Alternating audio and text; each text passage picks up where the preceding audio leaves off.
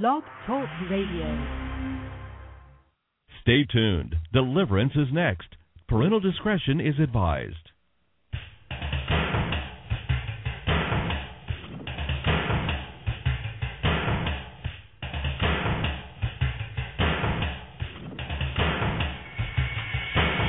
Live worldwide.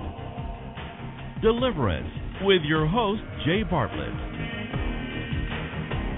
For the next half hour, Jay will be exploring the unknown, the strange, the supernatural. Ready or not, you're about to experience deliverance.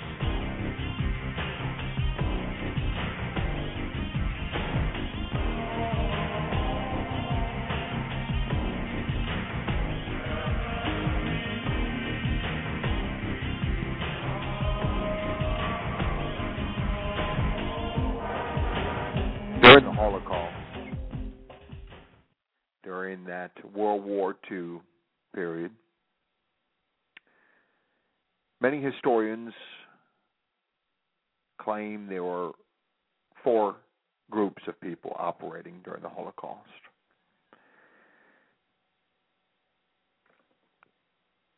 Allow me to go through the 4 groups. As my friends, this will relate in many ways to the spiritual conflict we find ourselves in each and every day. During the Holocaust, there were 4 groups of people.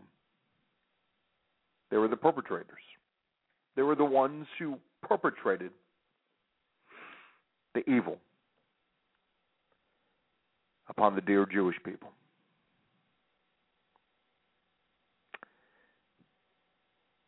Demonize individuals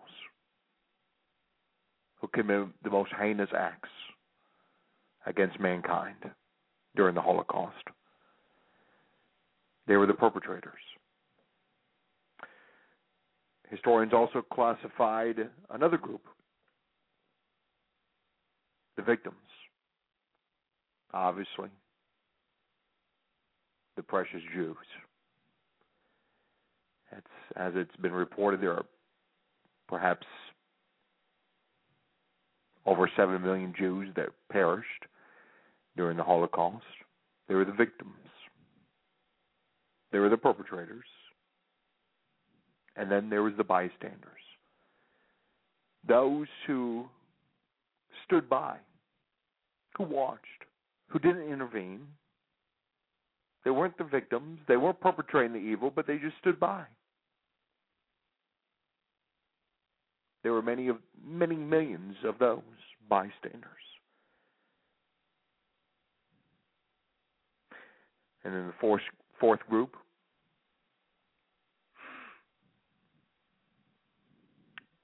were the rescuers.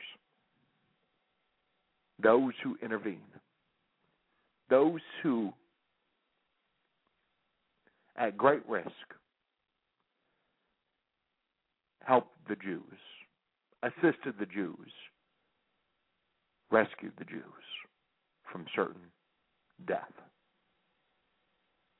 There were 4 groups during the Holocaust. There were the perpetrators, there were the victims, there were the bystanders, and then there were the rescuers. And the conflict that we find ourselves in, my friends, these 4 classifications of groups of people would still apply.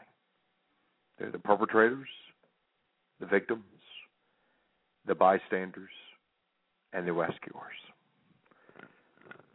Tonight, I want to talk about these 4 groups and how they relate to the spiritual warfare that we find ourselves in on tonight's edition of Deliverance.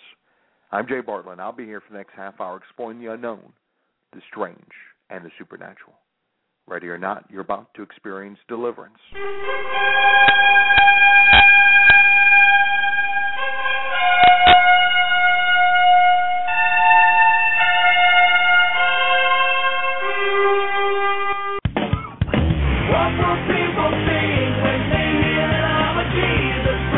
What will people do when they find that it's true?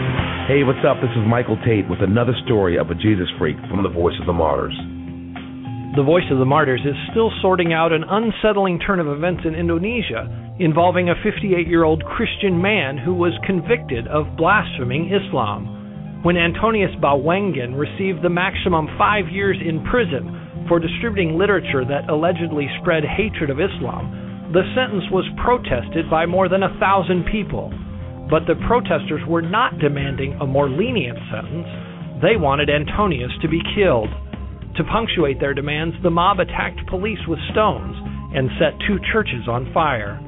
For specific ways to support and pray for Christians in Indonesia, go online to persecution.com. What will people think when they hear that I'm a Jesus freak? What will people do when they find that it's true? Hey, what's up? This is Toby Mack with another way you can recognize a Jesus freak. Watch how they act. Now, the truth is that Christians aren't perfect. We mess up all the time. That's the sinful nature of man.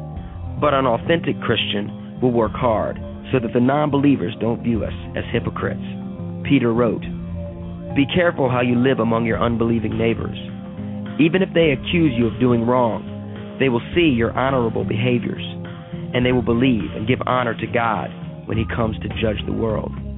That's an excellent reminder. Your behavior won't get you into heaven, but your behavior will help your neighbor to see and believe. For more on the Voice of the Martyrs, go online to persecution.com. What will people think when they hear that I'm a Jesus freak? What will people do when they find that it's true?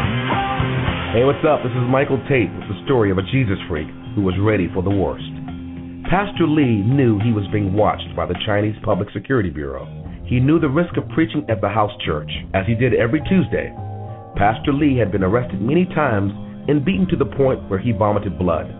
Once he was beaten with his own Bible. He also knew Chinese citizens can be sent to labor camps for up to 3 years without a trial. So he was ready. He even had a bag packed with a blanket and extra clothing. Still, he preached that night without fear. Sure enough, armed officers burst through the doors and arrested him. Lee was ready. Are you? How do you respond to the Voice of the Martyrs? Go online to persecution.net.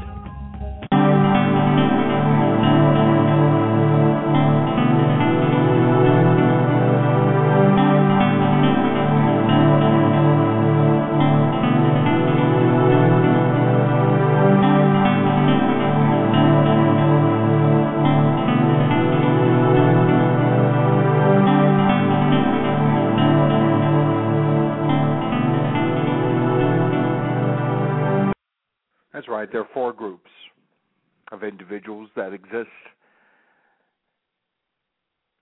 in the war that you and I face, the spiritual war that you and I face.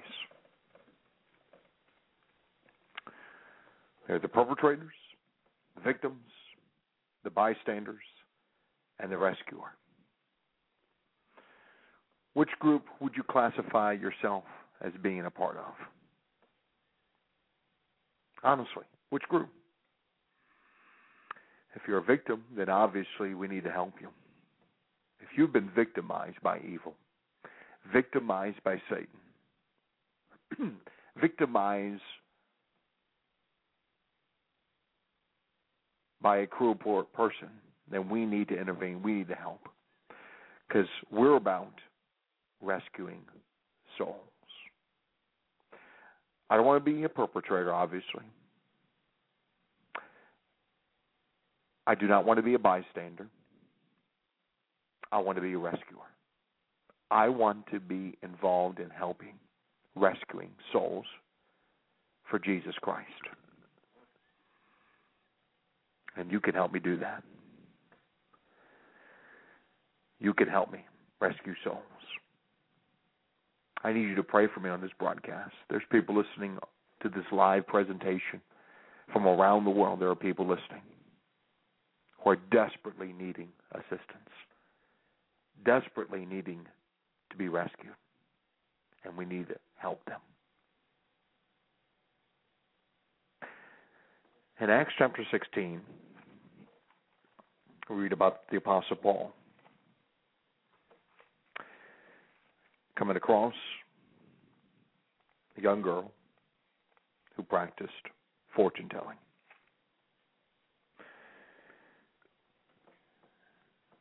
The Apostle Paul decided to be a rescuer.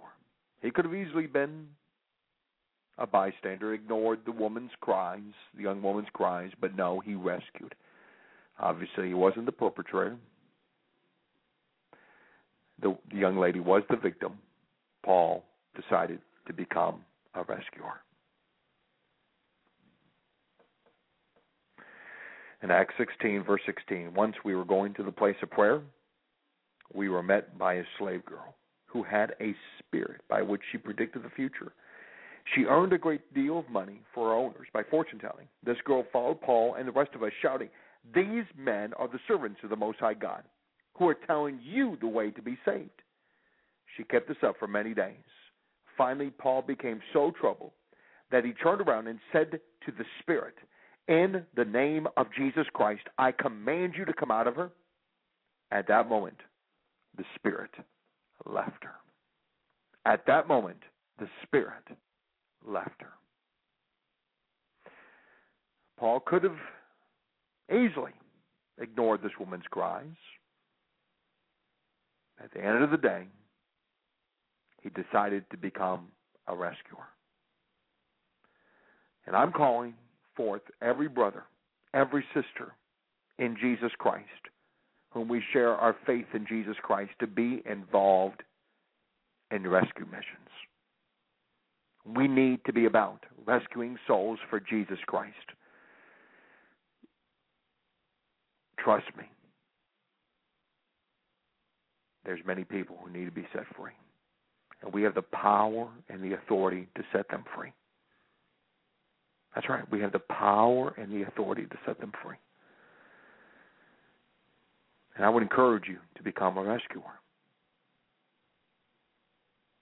Become a rescuer. We need rescuers. I'm telling you, my friends, we need rescuers. We have too many bystanders. Largely, the Western church is simply bystanders. That's right. They simply stand by while innocent people are being victimized, while perpetrators are becoming more emboldened, and many more are being victimized, and while the bystanders remain the bystanders, we need rescuers.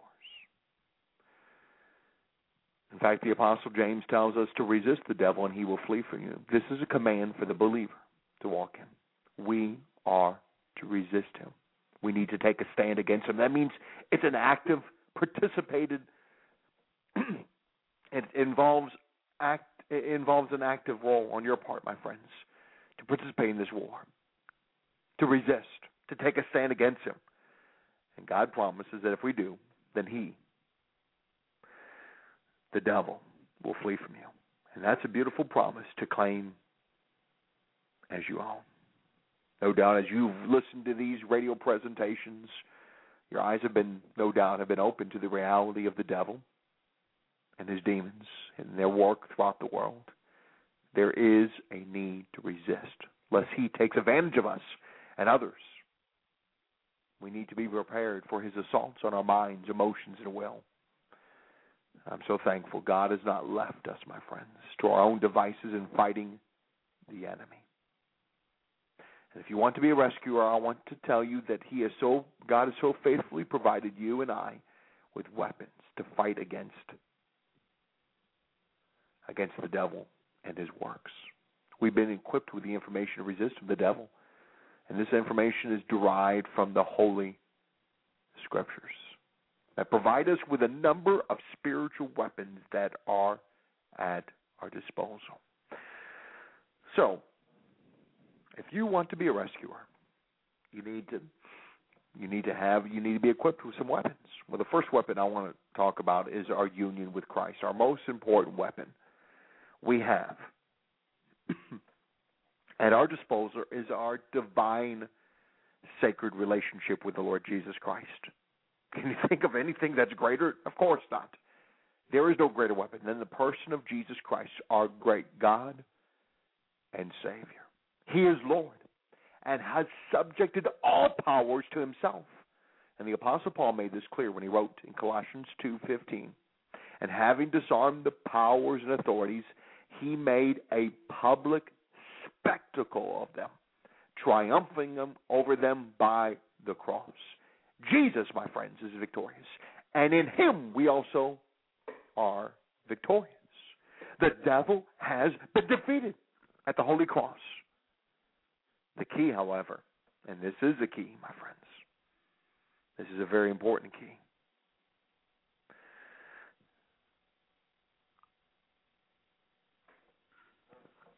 And that is, you need to maintain that continual desire to identify with him and not the flesh. For Jesus said that apart from him, we could do nothing. Our union with the Son of God is vital in our fight against the devil. To resist him, we need to be in a vital relationship with God through Jesus Christ. Are you in a vital relationship with God through Jesus Christ? If not, then you need to call upon his holy name even now. Whosoever shall call upon the name of the Lord shall be delivered, shall be saved, shall be rescued. You need to call upon his name right now as you're listening to my voice. Just simply repent, believe what Jesus Christ has done on the cross by shedding blood, dying on the cross for your sins, paying the penalty so you might be forgiven, so you might be healed, and you might be saved and rescued. And because of the power of his resurrection, because he is coming back, he is alive, he is Lord, he's worthy of all your praise and worship in your service. You can call upon him, just say, Lord Jesus, forgive me, cleanse me. I turn to you, Lord Jesus. Lord Jesus, enter my life. Fill me with your presence. That's all you have to pray, my friends. And if you pray that simple prayer, you've been born into the kingdom of God.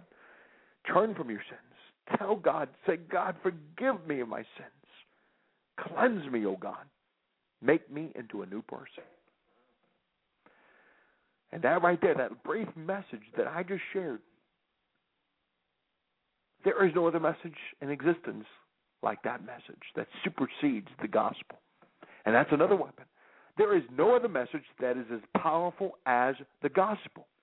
Satan himself cannot counter the gospel message, for it is the power of God unto salvation. This message is able to save, heal, and deliver. And the gospel is simply this, Jesus Christ.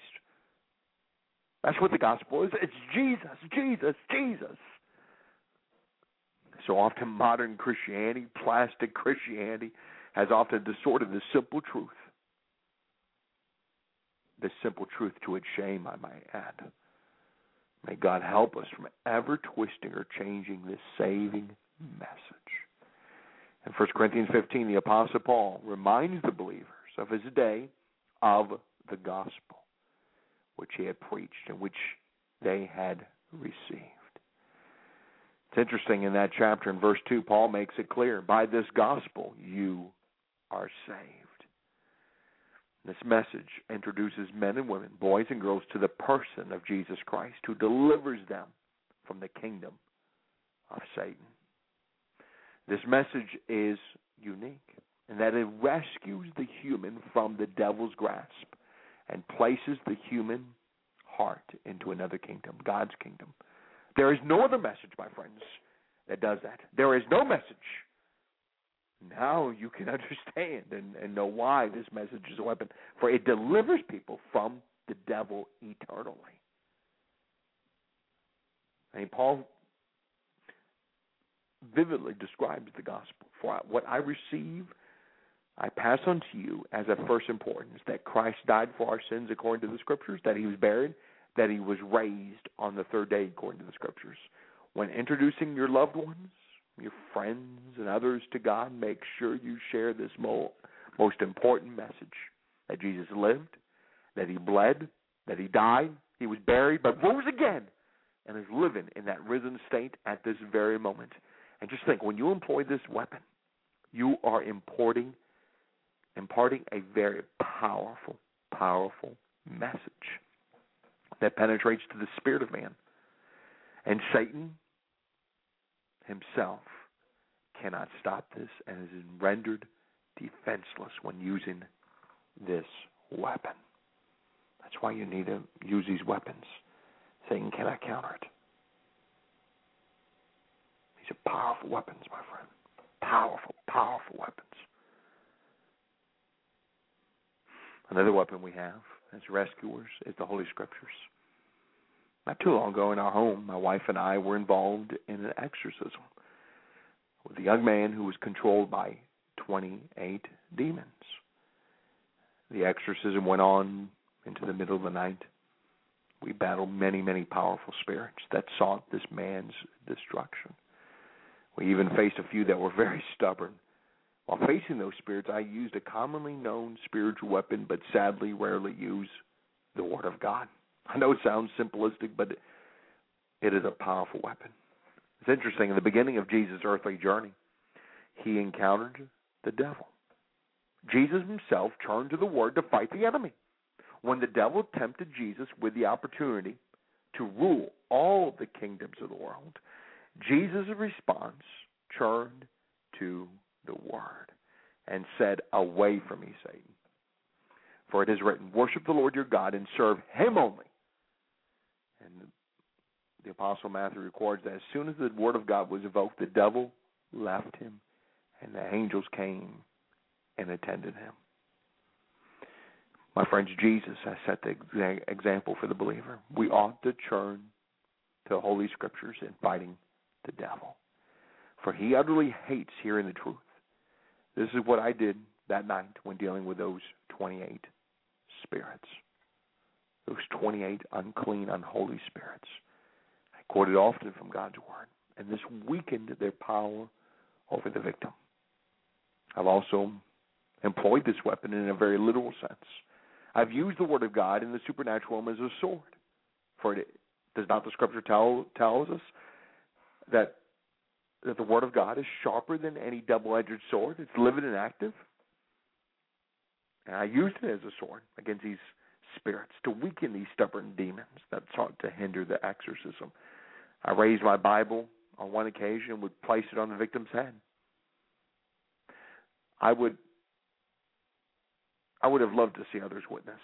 The demon grimaced and agonized in pain, for he actually felt the piercing of the sword. For remember, the Word of God is spoken as being sharper than any double-edged sword. I continued to apply the Word of God over the demon that I was dealing with. The demon then began to shed tears as he felt the piercing sword of God's Word. After the exorcism, the young man asked what I did to him earlier. The young man was in for the most part, a demonic trance, but he was wondering what I did to his head, for he experienced some piercing pain. I explained to him that I had used the Word of God upon a demon that was resisting my efforts by placing the Scriptures over his head. In utter shock, the young man shared how he remembers feeling a sharp pain racing down his spine. He was simply amazed at the power of the Bible. I told him that what he had felt was the power of God's Word countering and driving out the evil spirit inside of him. The evil spirit was feeling the pain. He was afflicting this young man. But the sword drove out the spirit. We have many weapons, my friends. And rescuers, you have weapons. You have weapons. And you need weapons. If you're going to rescue victims of spiritual warfare, you're going to have to use some weapons. Because apart from Jesus, you could do nothing. You need Jesus. You need his weapons, his Word. You need his very presence in your life. But there's more weapons I want to talk about tonight that God has so graciously has provided. And I want to talk about those weapons tonight.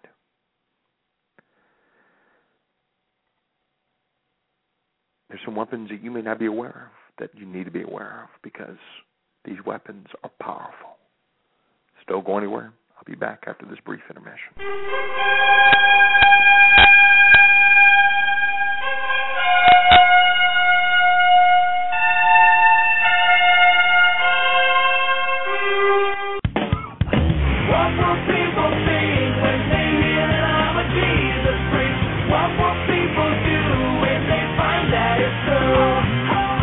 Hey, what's up? This is Michael Tate with a thank you to a small church in a faraway place as they demonstrate what it means to be a Jesus freak.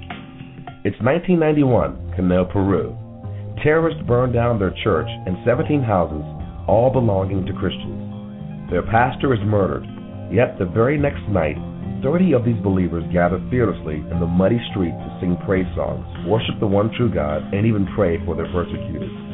They live by the words of Paul in Philippians 1:27. Conduct yourselves in a manner worthy of the gospel of Christ, so that whether I come and see you or remain absent, I may hear of you that you are standing firm in one spirit, with one mind, striving together for the faith of the gospel. Are you a Jesus freak? Go online to persecution.com.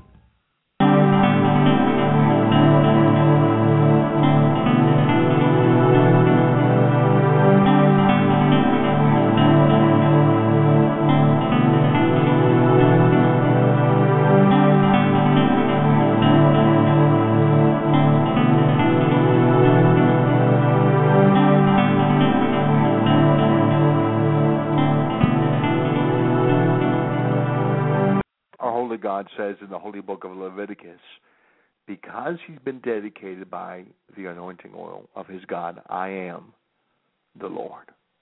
My friends, oil was used to anoint someone, to set one apart for God. In the Old Testament, the anointing oil was a foreshadow or a type of the empowerment of the Holy Spirit that was to come upon all believers. For Jesus was anointed by the Holy Spirit, according to Luke 4, as was David, where it was recorded in Scripture. In Psalms 89, verse 20, I have found David, my servant. With my sacred oil I have anointed him. Anointing oil has been used for centuries by the people of God to separate them, to dedicate them to the service of the Lord. Oil, holy, sacred oil, another symbol, another element, can be used to expel evil spirits and to heal individuals from diseases and pains. In one exorcism I performed on a man from Africa, the demon shouted to me, "Get that oil away from us." Demons hate holy elements. They noticed I was holding onto some holy oil, as I usually do when involved in an exorcism. The oil represents the power and the presence of the Holy Spirit upon a believer.